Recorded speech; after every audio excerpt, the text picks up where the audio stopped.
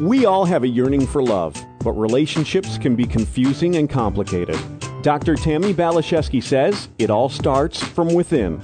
It starts with a journey to center.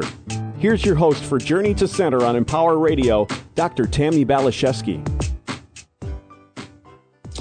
Hello, my friends. Yes, love and relationships. Who hasn't dreamed of and desired the happily ever after we all read about in fairy tales and romance novels and see in the movies? But it's not as easy as one might hope. Over half of marriages end in divorce. And of the couples that stay together, I have to wonder, is it really happily ever after? Or is it tolerating and existing ever after? Well, if you are someone who truly wants to claim fulfilling and sustained forever love, you are in the right place here today on Journey to Center.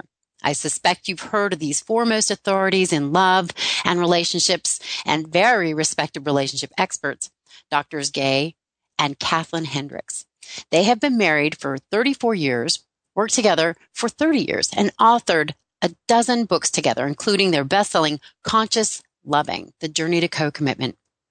Gay and Katie have been featured on Oprah, CNN, CNBC, and over 500 other television and radio shows. This dynamic relationship expert couple has made it their life's work to help people create healthy, thriving, and fulfilling partnerships.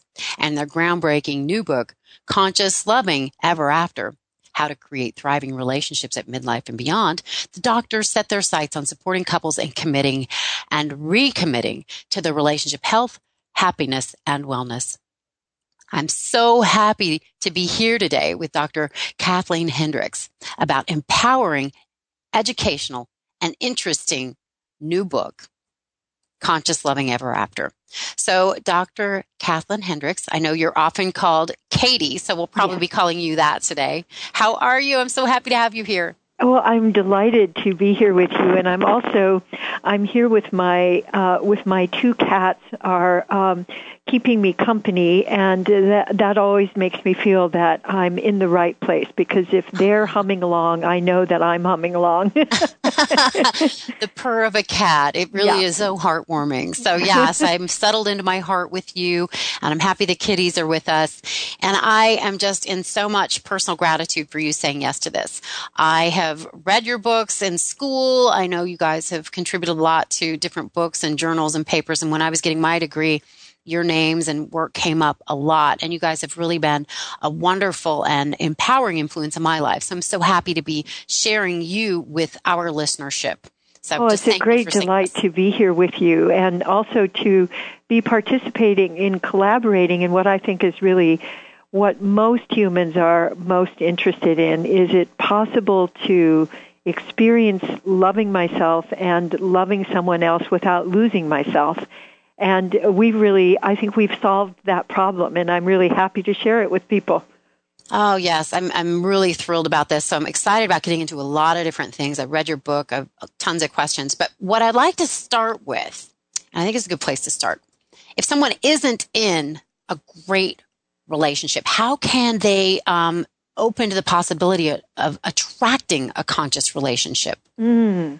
Well, the real key to attracting a conscious relationship is to have a whole body felt experience of your own lovability. I think that most of us are convinced down in there that there's something fundamentally wrong with us, and that if people actually knew that it would be impossible for us to find love, because, if we really revealed ourselves to another person, they'd go, ew, or no, that's not what I had in mind at all. So the real key is genuinely loving yourself, and loving yourself the way that you would love somebody else that you know you love. And that very simple move is where we start. I think you're so right about this. I wrote a book about manifesting love from the inside out. And just what you're saying was my personal experience. And it really does. That foundation has to be one of self-love. And for me, it was not on my radar. I was looking for somebody to make me happy and bring me joy, and looking for the one out there. Yes. But I really got to the place I realized I have to get on the solid ground of liking myself, of affection, which was a very different way of being than, in my 20s. Well, yes, but we're so much in what I call the outside-in culture that we grow up in. The culture is really invested in us being anxious and not really loving ourselves, because then we're going to be available to buy all of these things that are going to make us feel that we're more attractive or more desirable or more lovable. But it's really all built on fear. Keeping you in a state of fear that you're not quite enough, that you're too fat or you're too old or you're too, but if you buy this new product or, you do this new thing, then that's going to get you your mate. And I think what that does then is not really give us the opportunity to experience how richly creative each one of us is and how unique each one of us is. And that is what is really most attractive is someone really being fully themselves and expressing themselves into the world. And when you do that, you're much more likely then to magnetize somebody who can really meet you because you're being yourself, rather than, some other version of you that, that a magazine told you how to be. You're saying the things that I just know work. I say it, finding your authentic shape, liking yourself, loving yourself, lining up with your soul self. So yeah, clearing the fear. And I think fear and shame, it's an inherent part of each of us as humans. And I know you devote a whole chapter to the problem of fear in your book, Conscious Loving Ever After. Yes, why do you call it not a big deal, but the big deal? I do consider it. I've gotten really obsessed with fear over the last few years, because as I would look around, not just at intimate relationships, but relationships between communities, relationships between states, relationships between nations, whenever there is a jangle, whenever there's a problem, what I could see was at the bottom of it was fear. Because the big problem with fear is that I lose access to all of my brains. I lose access to my problem-solving brain. I lose access to my empathetic brain. I go reptilian. I become the dinosaur version of me, and instantly, someone who has previously been a friend becomes an enemy, and I don't even realize it. When people are in fear, the other person becomes disconnected. They become the other. And so it's much easier to then mobilize yourself as you would when you're facing an enemy. And that's what the fight or flight response is designed to do, is to allow you to respond when there is a threat. But if there isn't a threat and you're the one who's manufacturing the threat with your fear, you keep yourself on this roller coaster of adrenaline, which is so much at the root of not just the relationship dissatisfaction that people experience, but it contributes so much to the dis-ease that is running rampant through much of our society. So I thought that the very first problem for people to solve is the problem of fear. Because the other thing about fear is that it doesn't go away. So if, for example, you're sad and you cry, you get access to that clear kind of refreshing feeling that comes after you've released sadness. Or if you're angry and you're able to express that to somebody, I was angry when you stepped on my foot, then that clears from your body. But fear doesn't go anywhere. So if you're afraid and you're trying to make it go away, what it does is go into your system. It goes into your cells. But we can turn fear into flow. And so both in this chapter, but also with videos that I've created, you can learn how, with very simple movements, to turn your fear into flow so you have access to that creativity. You have more juiciness. You have more availability to actually be here in the moment and to relate to what's going on around you and to collaborate with others.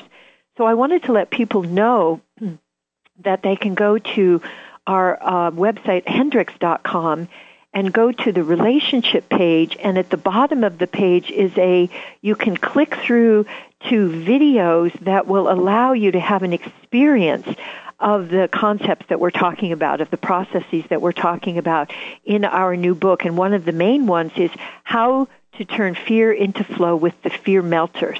So you'll learn how to use those fear melters rather than just reading about them. Yeah, that's really awesome, because I do think fear is blocked energy. It's stuck energy. Yeah. So I love what you're saying. It really resonates as, profound truth. So yeah, we want to get back into our loving. So removing those blocks, dissolving it, getting that energy moving, I think is so vital. You also talk about blame, and I think that comes from fear. I think that comes from shame. You're pointing that finger outward, and you say it's one of the most destructive forces in a relationship. So I don't know if what you're saying also applies to removing the fear, but how can we stop blaming? I know it prevents us from having intimacy.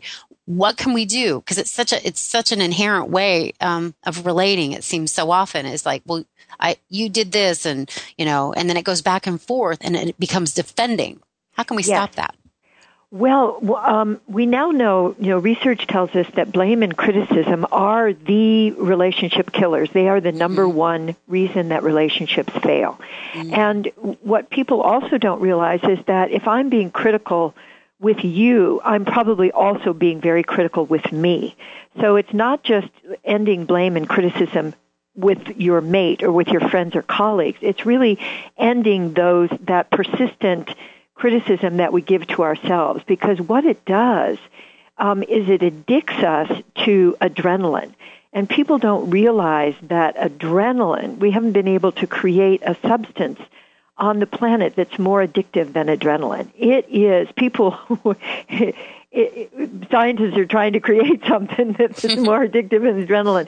But it's really the basic in relationship. It's that moment of, I'm right. I'm right. And I get this kind of flush of that, that moment that, is better than any drug that we've invented. And so that's what we're up against, is creating something juicier than adrenaline. Because if we don't, we're going to go back to adrenaline, because it's just like mice pushing those buttons, that give them that hit to their brain.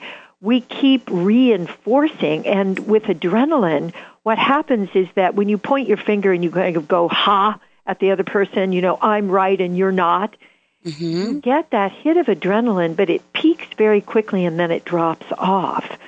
So what people do if they're on the adrenaline ride is they escalate. And that's where the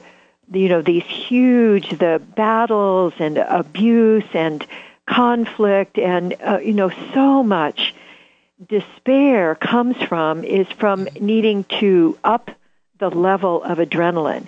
So what we're really recommending to people is that you make a commitment to just ending it.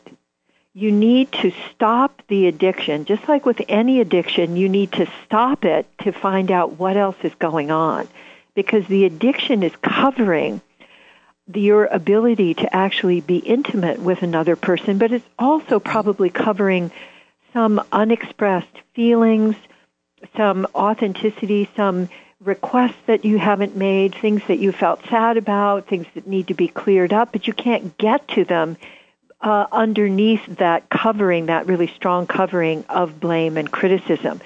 So when you commit to ending that, what we recommend is that you do a shift to really learning how to genuinely appreciate. That appreciating, and especially customized appreciation in our book, Conscious Loving Ever After, in the end, we have a way for you to customize your appreciation so that you get the most bang for your appreciation buck. When you're appreciating, if you fitted it like a glove to the hand of the person you're appreciating, you really connect with them and you connect with yourself at a much deeper level. It's a different kind of juiciness, which gives you the gateway into creating. The experience of creating and co-creating is so much richer and renewable than adrenaline, because adrenaline, you'll get that hit, but then it drops off and you don't have anything to build on. But with appreciation and with creating and co-creating, you can just keep expanding and renewing your romance and renewing your sense of aliveness really lifelong. Yes, I know exactly what you're saying to be true. Me taking responsibility for my personal creativity and leading with gratitude and appreciation, I think, is what has really cultivated this very solid foundation that we keep expanding on. So I'm a living example of these principles really, really being highly effective. Oh, yay! Maintaining a relationship. And I know you guys talk about the work that you do being like your own living laboratory. Yeah. And it's constantly evolving, it seems, and growing and expanding. Can you talk a little bit about that? Well, from the very first moment that we got together back in 1980, we really chose to have our relationship be a source of aliveness and renewal, not only for us, but we committed to not sharing anything with other people that we didn't know actually worked in day-to-day life. And so we say that everything that we share, both in our books, in our seminars, and in our online programs, has been bedroom and kitchen tested. So we have had, years and years and years of honing. So like, for example, when Gay and I got together, I don't think you'd find two more opinionated, stubborn, and critical people on the planet. And both of us were pretty addicted to being right. And so we know that if we can end blame and criticism in our relationship, that others can too. And what we've done is really created what I consider consciousness technology. So there are a lot of people who can tell you what you need to do. Like, for example, in Gottman's work, in John Gottman's work, he really talks about the value of appreciating, but we give you the actual tools to appreciate so that you can make those real in your life. And what we have found is that if I have an attitude of discovery, if I'm more interested in learning and in expanding than I am in settling into routine, that I really can keep expanding my ability to give and receive love in new ways and expanded ways. And we've not ever seen a limit to that. You're like, okay, that's it. That's as much love as we're going to experience. And so, just appreciate that and then take a nap. I love that. And you're really bringing something up that I'm so excited about talking about. And I quote you guys in one of my books. And I think it's a term you guys coined. It's the upper limits. I think we all have a container inside of ourselves about how much love we can handle or how much goodness we can stand. So will you talk a little bit about that? Oh, yeah, I'm happy to. And I appreciate that you're spreading that out into the world as well. We noticed early on in our relationship that we would be feeling really close to each other, and then we would do something. And generally one of us would criticize the other, or one of us would remember some errand that we hadn't completed, or we'd get sleepy, or we would do something, we'd break an agreement, we would do something to mess it up. And we began to look at that, and we started to notice around us that, everybody operates this way. And I've traveled the equivalent of 30 times around the world teaching our work. And every culture that I've been in has their own version of what we call the upper limit problem, which is that we have a thermostat setting. We didn't set it. We experience a thermostat setting for how much love and positive energy we can actually tolerate. And it's not a personal problem. I think it's a species problem, because we've had thousands of years of getting really good at noticing what's wrong. Our ancestors, we got here because we had smart ancestors who could see the threat more quickly. And the people who were kind of lackadaisical and moon gazers, they're not here. Right. So as a species, it seems to me absolutely critical that this is the make it or break it skill that humans need to learn if we're going to continue to exist on the planet and if we're not going to kill the planet, which is how can I expand my personal ability to actually tolerate longer and longer periods of time of things going well. Mm-hmm. And to recognize what are my own personal upper limit tactics. So how do I bring myself back to a more familiar level? And what can I do instead? So, for example, I can shift from criticizing, which is a really reliable way of limiting myself, to appreciation. Yes. I can shift from freezing in fear to moving my body in fear melters. I can shift from holding my breath to breathing, and opening my breath so that I can actually presence myself in the moment where I can receive more love. So I'm not barricading myself behind a kind of armor that we've all inherited.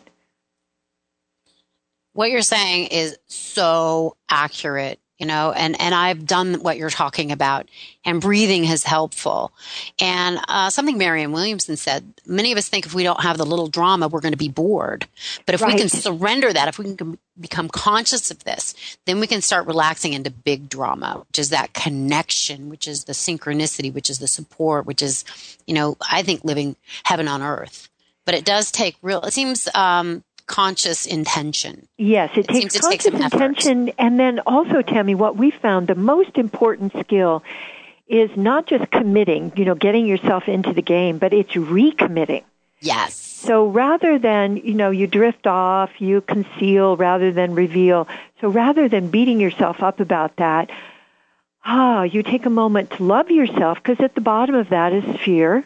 So you love that fear and whatever emotion is connected with that, and then you recommit. Mm-hmm. So you don't get any extra points, you don't get any extra kudos from the universe for beating yourself up. And when I learned that, it made such a big difference for me, because, doing penance or, making up for things, it has like zero evolutionary value, but recommitting and then making a choice in the direction of your commitment, that's what gets you from where you are now to where you want to go. I love what you're saying. I'm getting goosebumps, because it really is about transcending that whole way of being, of survival, into thriving. Yes. Making that conscious choice to move from fear to love. And I love how you're giving people such hands-on comprehensive tools that they can use to start, I think, opening up to that possibility and rewiring. Yes, because what we want people to have an experience, not just an idea. So all of our books, all of our programs are filled with experiential processes. That's what we're calling the consciousness technology. It's actually the how to open up to experiencing more love, how to move from fear to flow, and then from flow to an expanded experience of loving yourself as you are, and also how to move from drama to creativity.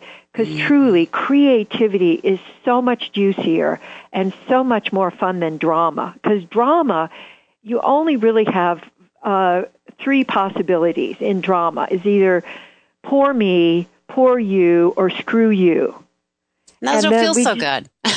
And you don't feel, you have that momentary adrenaline, and then you don't feel so good. It infects your psyche and the relationship. So not much good comes from that. No, it doesn't. But we do get that we because it's driven by fear, and because we're not in our right minds, we're not in our cognitive minds. When we go reptilian, that is really the only outcome, is that we either kill off part of ourselves, or we kill off part of somebody else, or we kill the relationship. So the investment in learning how to fuel yourself from creativity, from appreciation, from learning how to deeply presence another person, those are the kinds of fuels that allow you to experience continuous renewal throughout your life. And that is how you live happily ever after. Indeed. All right, Katie, we've just got a minute here, so I'd love for you to do a shout out again for people who want to connect with you, because I know you're, you're talking to people's hearts and souls? How can they connect with you and Dr. Gay and get your books? How can they Well, they can get our books on Amazon. We have 12 books we've written together, and Gay's written almost 40 books. So we have lots of books on Amazon. You can also go to our website, Hendricks.com, which is HENDRICKS.com, and we have lots of what we call free stuff. You can go and see videos and get articles and things, processes you can listen to that will enrich your relationship with yourself as well as with others. You can also go to our Facebook page, which is Hearts in Harmony, where you can sign up for newsletters. You can see daily tips about how to really increase the juiciness in your relationship. And so those are a couple of the places that you can connect with us. That is fantastic. Such great stuff here. I'm so excited you said yes to doing another show with me next week. So, Dr. Katie, I love you. Oh, thank you, Tammi. With you. And to my listeners, thanks for hanging out with us. I have a great time talking to my conscious guests, but it really makes it fun knowing that we're also connecting with you. So be in touch with me, Tammi B, PhD. Let me know how you're doing. And just know that you're in our hearts and prayers here at Empower Radio. God bless you. Onward and upward. Bye for now.